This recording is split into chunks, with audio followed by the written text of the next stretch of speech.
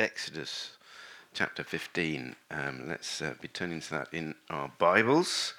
We're beginning a new series today, returning to the book of Exodus.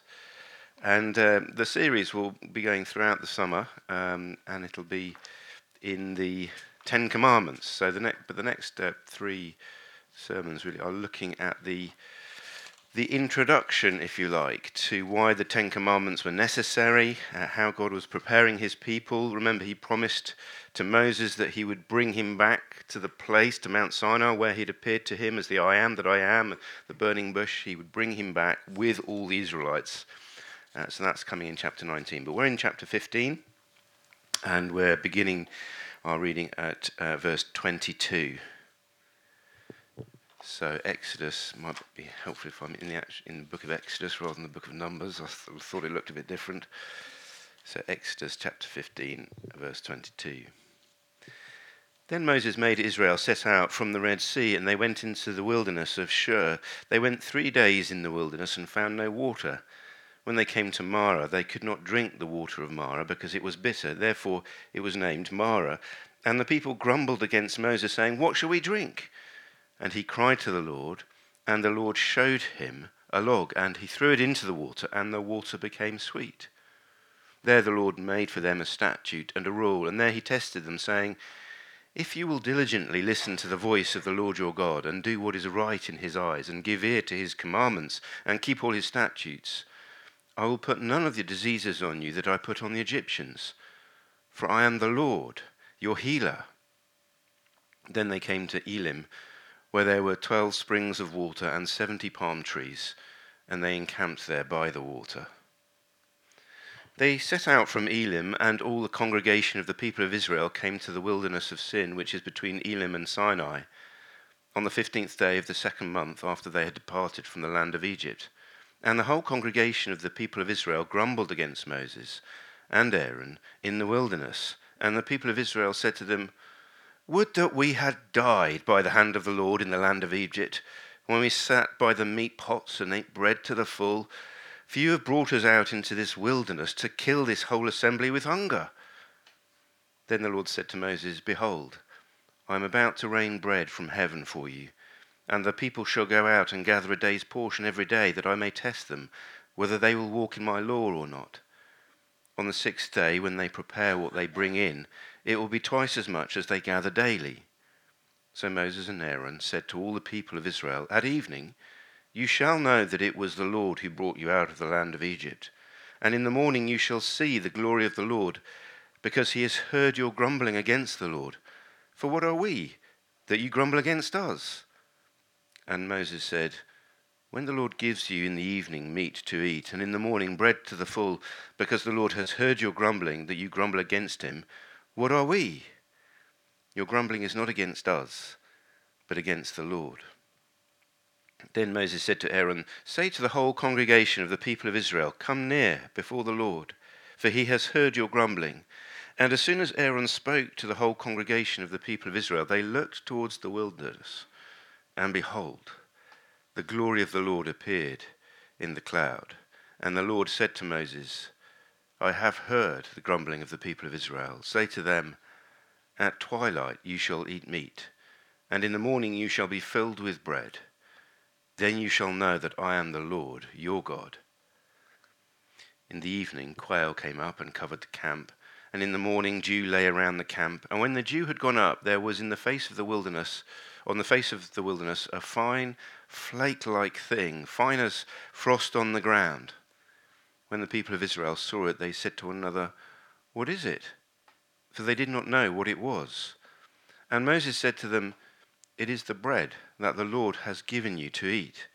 This is what the Lord has commanded. Gather of it, each one of you, as much as he can eat. You shall each take an omer, according to the number of the persons that each of you has in his tent." And the people of Israel did so. They gathered, some more, some less. But when they measured it with an omer, whoever gathered much had nothing left over, and whoever gathered a little had no lack. Each of them gathered as much as he could eat. And Moses said to them, "Let no one leave any of it over till the morning." But they did not listen to Moses, Some left part of it till the morning, and it bred worms and stank. And Moses was angry with them. Morning by morning they gathered it, each as much as he could eat, but when the sun grew hot, it melted. On the 6th day they gathered twice as much bread, 2 omers each.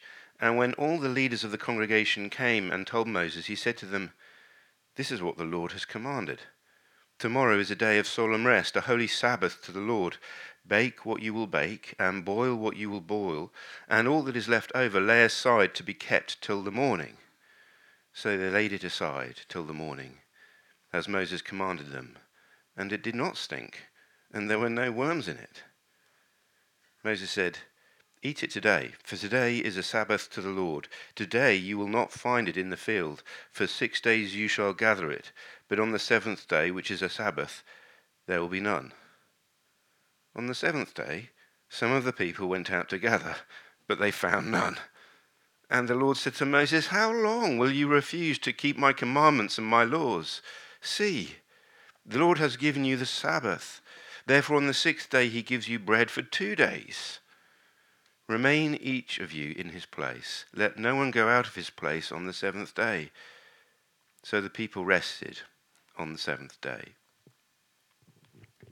Now the house of Israel called its name manna. It was like coriander seed, white, and the taste of it was like wafers made with honey. Moses said, "This is what the Lord has commanded. Let an omer of it be kept throughout your generations, so that they may see the bread with which I fed you in the wilderness, when I brought you out of the land of Egypt." And Moses said to Aaron, "Take a jar, and put an omer of manna in it, and place it before the Lord to be kept throughout your generations."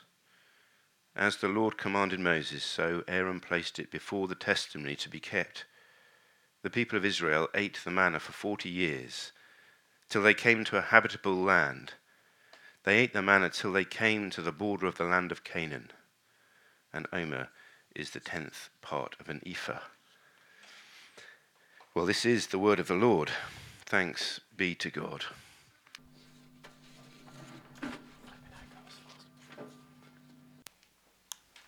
So John's going to come and read the word for us. But John, before you lead us in the worship, in the sermon, can I just ask, where have you been in the last 1 week? Have you been off skiving or something? Well, yes, I have. This is impromptu. Yeah, well, skiving in one sense, it was a bit of holiday, but it was a lot of fishing, so I enjoyed catching lots of fish, but also reading and praying, and I'm working my way through a book called Reset, which some of you will know, which I'm finding very helpful, and reading other books, Christian books, and just time to reflect and pray and catch up with my soul, if that's the right way of putting it. Okay, so were you fishing fish, or were you fishing for men? No, just fish. Although I went to church, and it was great to be with another fellowship of God's people on a Sunday, and it was just a real blessing to hear God's word and to talk to others, and yeah. So I was just reading about the place John went to. So Walton on the Wold? Yeah, Walton on the Wold, near Melton Mowbray. Okay. But I didn't eat any pork pies. Okay, and the village population, from what I read, is about 288. So when John got there, what do you think will happen? 289, or just one? Because they will see John coming and they'll just leave town. Well, anyway, John, that didn't quite happen, but I could quite understand if it did. Good to see you back. Thank you very much, Brian. Well, do be turning back to Exodus, and we'll be looking at that passage. It'd be great help to me if you could have that open and be able to look at other parts of the Bible, because we'll be looking at other parts of the Bible. There's lots of themes in this passage. You might have looked at the theme of rest, of God's provision, but the main thing we're going to be thinking about this week and next is about grumbling. So let's pray that God would speak to our hearts. Father, we thank you and praise you that in your Son, the Lord Jesus Christ, you have given us all things. And Father, we're sorry that you know our hearts, you know our pride, our self-sufficiency, how prone we are, like the Israelites, to grumble. Lord, please speak to our hearts this morning that we might turn away from that and turn back to your Son, or turn to him for the first time, that we might find in him all that we need, even rest, for his glory. Amen. Well, what don't you like about church? Maybe this church, things you don't like. I mean, there's lots of things to like, aren't there? But are there things that you don't like? Maybe not just about this church, but church in general, or church leaders. Maybe this church leader, or previous church leaders, or other church leaders you come across, things you don't like. Now, of course, there's often valid things to complain about. Some things that happen, thankfully, in other churches might be very serious. Scandals of abusive church leaders, churches that become cults, financial scandals, adultery, whatever it might be.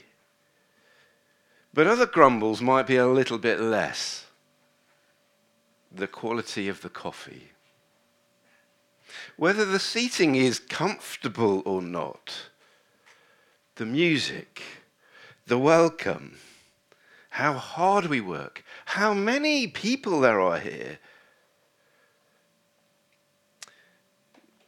I think we will be challenged this morning that what can be a right desire can morph into a rebellious grumble.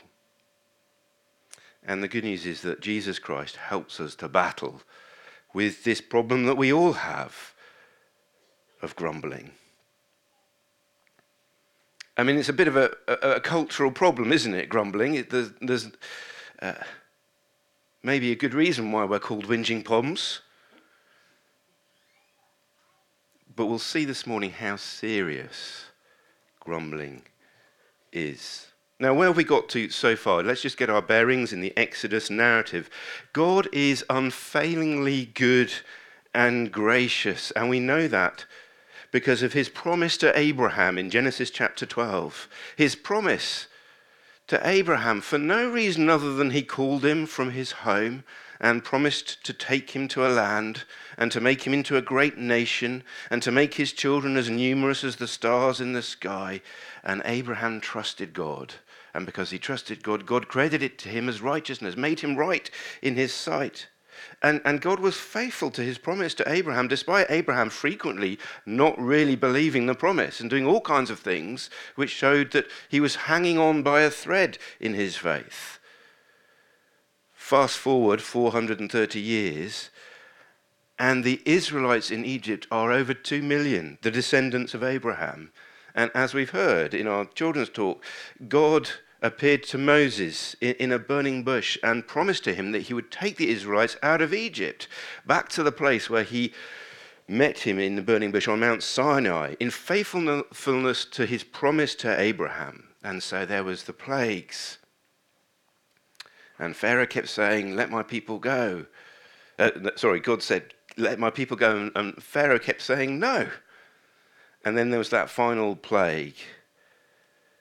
How were the children of Israel to be rescued from the land of slavery? Well, by the blood of a lamb being daubed on some wood.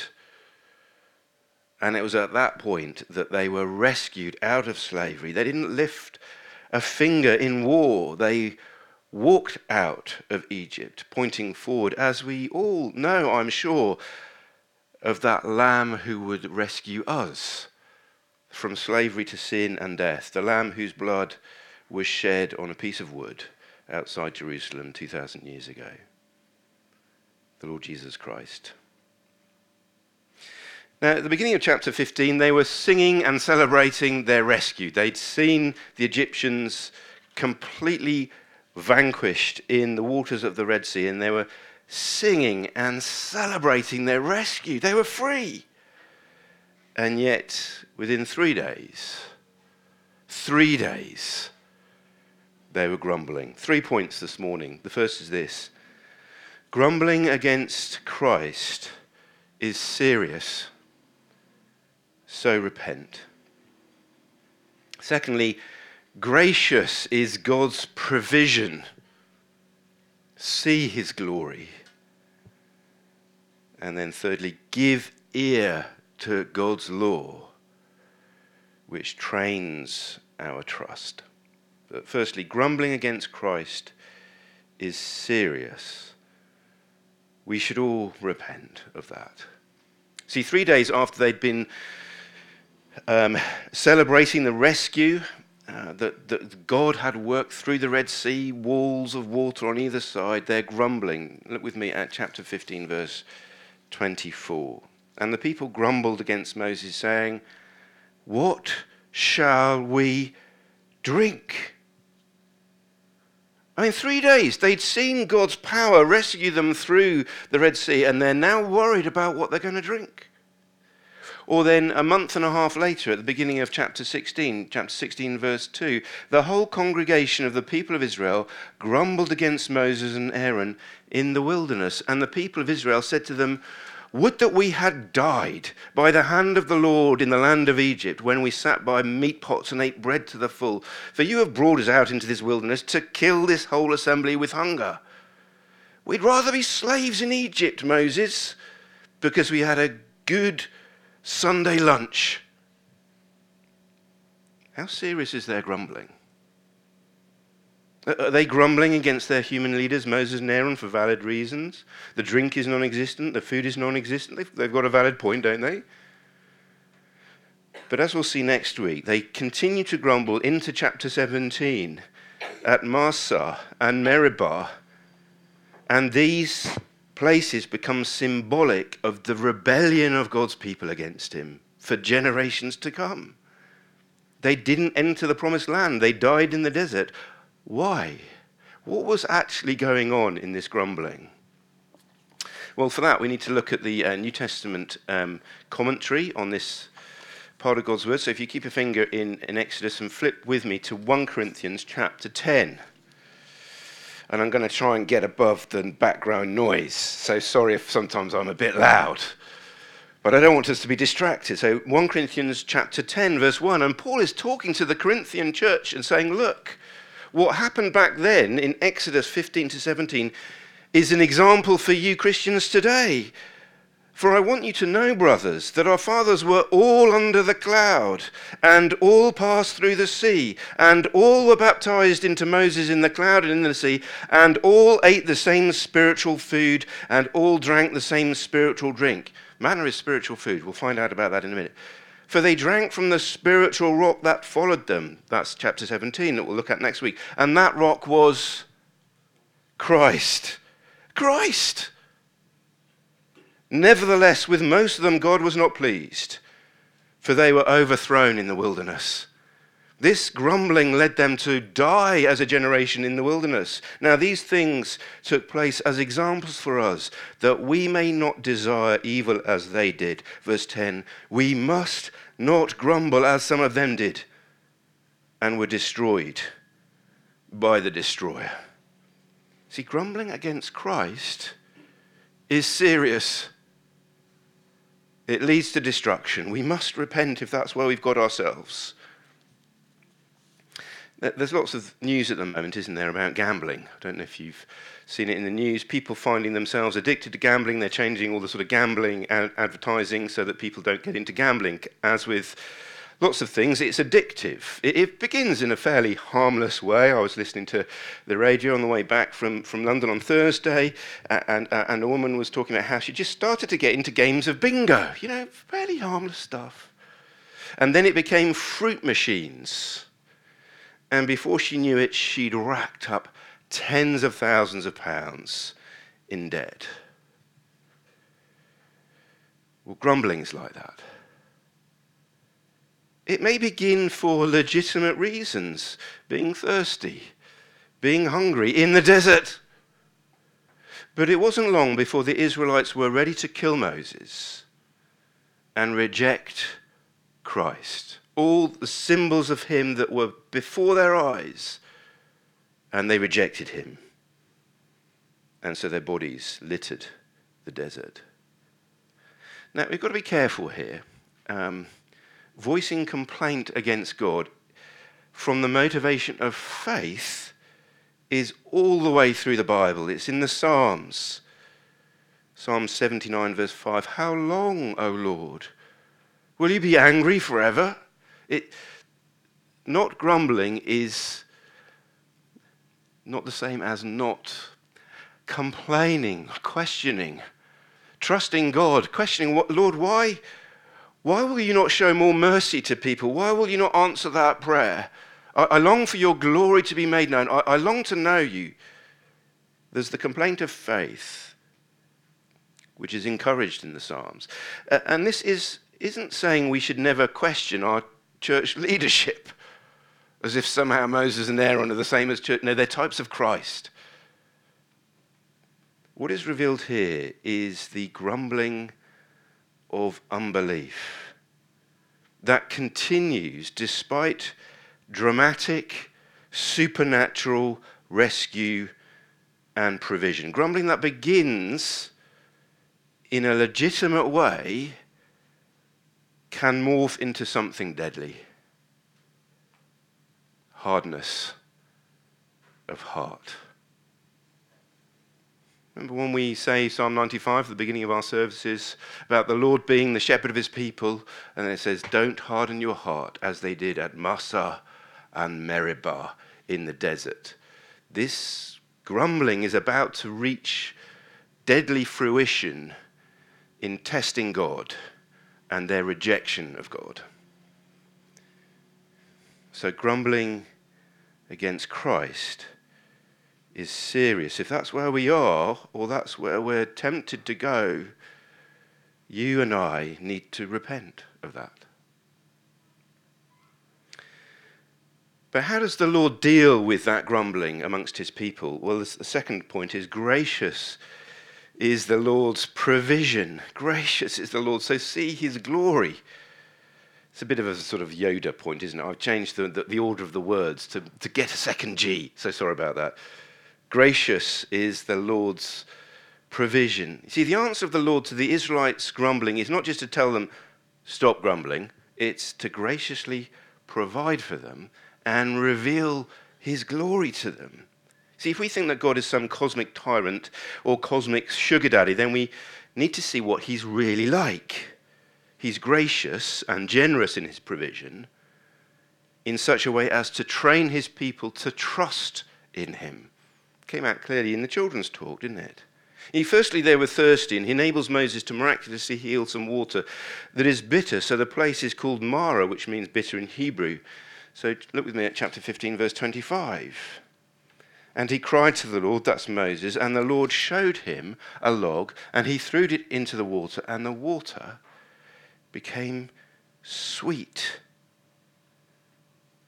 How does God respond to his people's grumbling? He heals this salt lake, making it fresh. He leads them to an oasis, graciously provides. And then verse 4 in chapter 16, behold, I'm about to rain bread from heaven for you, and the people shall go out and gather a day's portion every day, that I may test them, whether they will walk in my law or not. We'll say more about the testing or training in their trust of him. But this is, in response to the grumbling of the Israelites, God brings bread from heaven, dew that forms into edible flakes that can feed 2 million people every day. That's tons of bread. But it's spiritual food, isn't it? I mean, it appears they can collect it, they can cook it. But if they think, we'll get a little bit more for tomorrow, then it shrinks to an omer. And if they haven't got time to collect it, it expands to an omer. They all, however much they collect, it's just an omer. That's what they get. And depending on the day, sometimes it rots or it doesn't. This is supernatural, spiritual food. It's not frost. That wouldn't keep 2 million people going for very long. Verse 6, so Moses and Aaron said to the people of Israel, at evening you shall know that it was the Lord who brought you out of the land of Egypt, and in the morning you shall see the glory of the Lord, because he has heard your grumbling against the Lord. For what are we that you grumble against us? Your grumbling is not against us, but against the Lord. And all this supernatural provision that he's providing before their eyes, which is a picture of Christ. Such gracious provision. He will provide not just bread, but meat. And they see, I don't know if you see that, his glory in verse 10.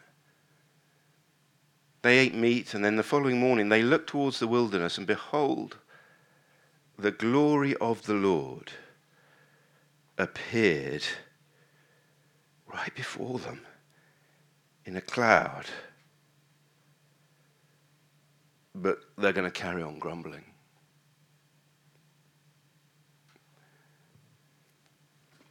Keep your finger there and just turn forward with me to John chapter 6, because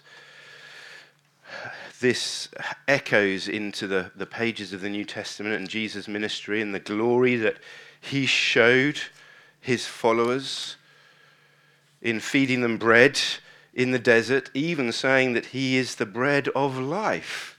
So look with me at John chapter 6, verse 35. He's just fed 5,000 people. Well, 5,000 men actually, probably more like 20,000 people. And he says this in John chapter 6, verse 35, I am the bread of life. He who comes to me will never go hungry, and he who believes in me will never go thirsty. He satisfies. Verse 40, for this is the will of my Father, that everyone who looks on the Son and believes in him shall have eternal life, and I will raise him up on the last day. Here is the one in whom God dwells fully, where God dwells in all his glory in the Son. And he promises to you and to me that if we trust in him, we will have eternal life. We will be fully and finally satisfied in this life and the next. What do you think people are going to do with that? Look at the next verse. So the Jews grumbled about him because he said, I'm the bread that came down from heaven. And they stopped following him. Lots of disciples stopped following him, except the 12 and a few others. In verse 68, what do they say? Well, let's pick it up with the words of Jesus. As lots of people are just abandoning him. Do you want to go away as well? Simon Peter answered him, Lord, to whom shall we go? You have the words of eternal life, and we have believed and have come to know that you are the Holy One of God. See, what made people reject Jesus when they had just been fed by him miraculously? It was their grumbling. Can we see how serious grumbling can become? People who win the lottery are not always blessed, are they? So many stories of tremendous wealth, meaning that their marriages fall apart. All of a sudden, their friends have an ulterior motive for being their friends. A couple of million wouldn't go unnoticed. A few handouts don't materialize, and this great blessing of countless millions becomes a curse. See, the gracious provision of the Lord, which reveals to the Israelites afresh that he has rescued them, that he has chosen them, that he shows them something of his glory in the desert as he rains meat and bread on them supernaturally because of their addiction to grumbling, becomes a curse and leads to their hardness of heart. Has the Lord graciously provided for you and for me? Has the Lord provided in some way graciously for us of late? Are we those who believe in the Lord Jesus Christ and therefore have everything?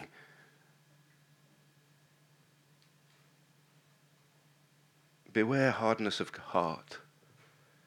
That takes the Lord's gracious provision and gracious salvation, and because we grumble about something, find that our hearts are hard.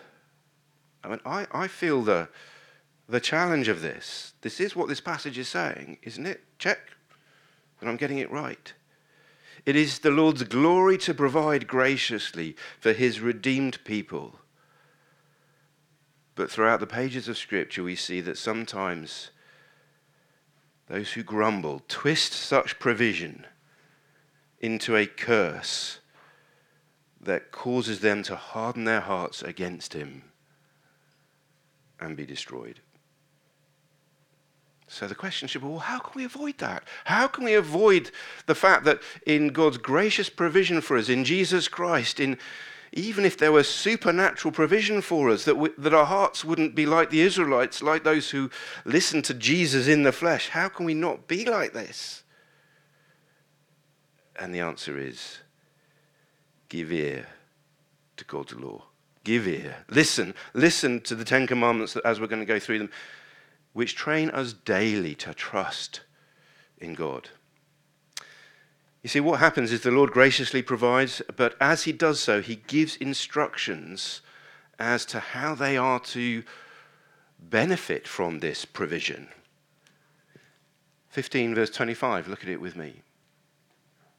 And there, so this is when he provides them with water, the Lord made for them a statute and a rule, and there he tested them. The commentaries say, it might be better translated, trained them. He's wanting them to learn how to trust in him by obeying his word, obeying his law.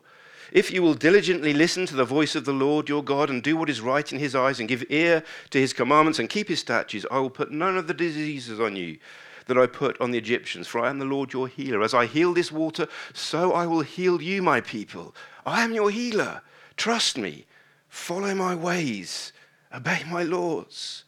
Or chapter 16, verse 4, behold, I am about to rain bread from heaven for you, and the people shall go out and gather a day's portion every day, that I may test them or train them, whether they will walk in my law or not.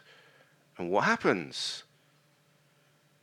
Verse 19, and Moses said to them, let no one leave any part of it over till the morning, but they did not listen to Moses.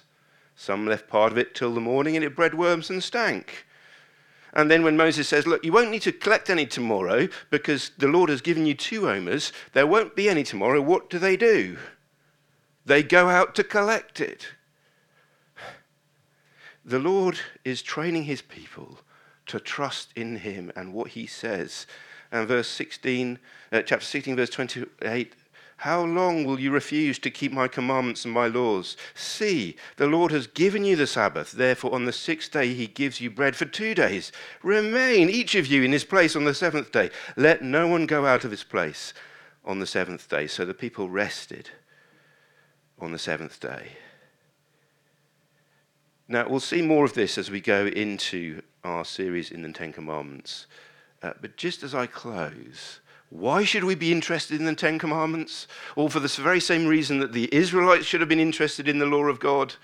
It was through God's law that God was going to train them in trust of him, of enjoyment of his grace, of enjoyment of his rescue, of preserving that relationship between God and his people.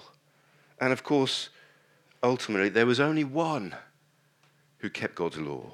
Only one who was trained in trust and obedience of God's law. Only one who fully kept the law of God. And only one who can help us to avoid grumbling. Only one who can help us see its seriousness. Only one who can give us a new heart to keep God's law. Only one who can work in our hearts day by day so that, as we'll see more of this later, we can trust him for provision, whatever it might be, each day, just each day, not for 2 days' time or 2 weeks' time or 2 years' time, or trusting him for our daily bread, and resting in him. Only one. We know who it is, don't we? But what we need to do as we go into this series in the Ten Commandments is recognize that Jesus is the fulfillment of the law. Only he is the antidote. Through his law and his fulfillment of the law to our grumbling.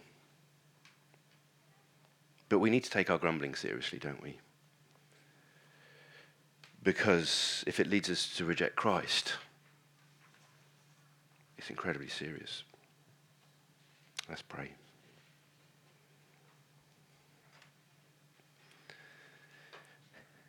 Lord Jesus, thank you that your word is sometimes challenging to us, exposing of our sin, because you know what we're like. You know how much we need Jesus, how much we need to flee to him, how much we need to keep trusting in him. So Lord, please forgive us our grumbling, whatever it's caused, whatever it's about, and help us to come back to you, Lord Jesus, to know your grace, your mercy, your love, your work in us, that you might train us in trust of you. Amen.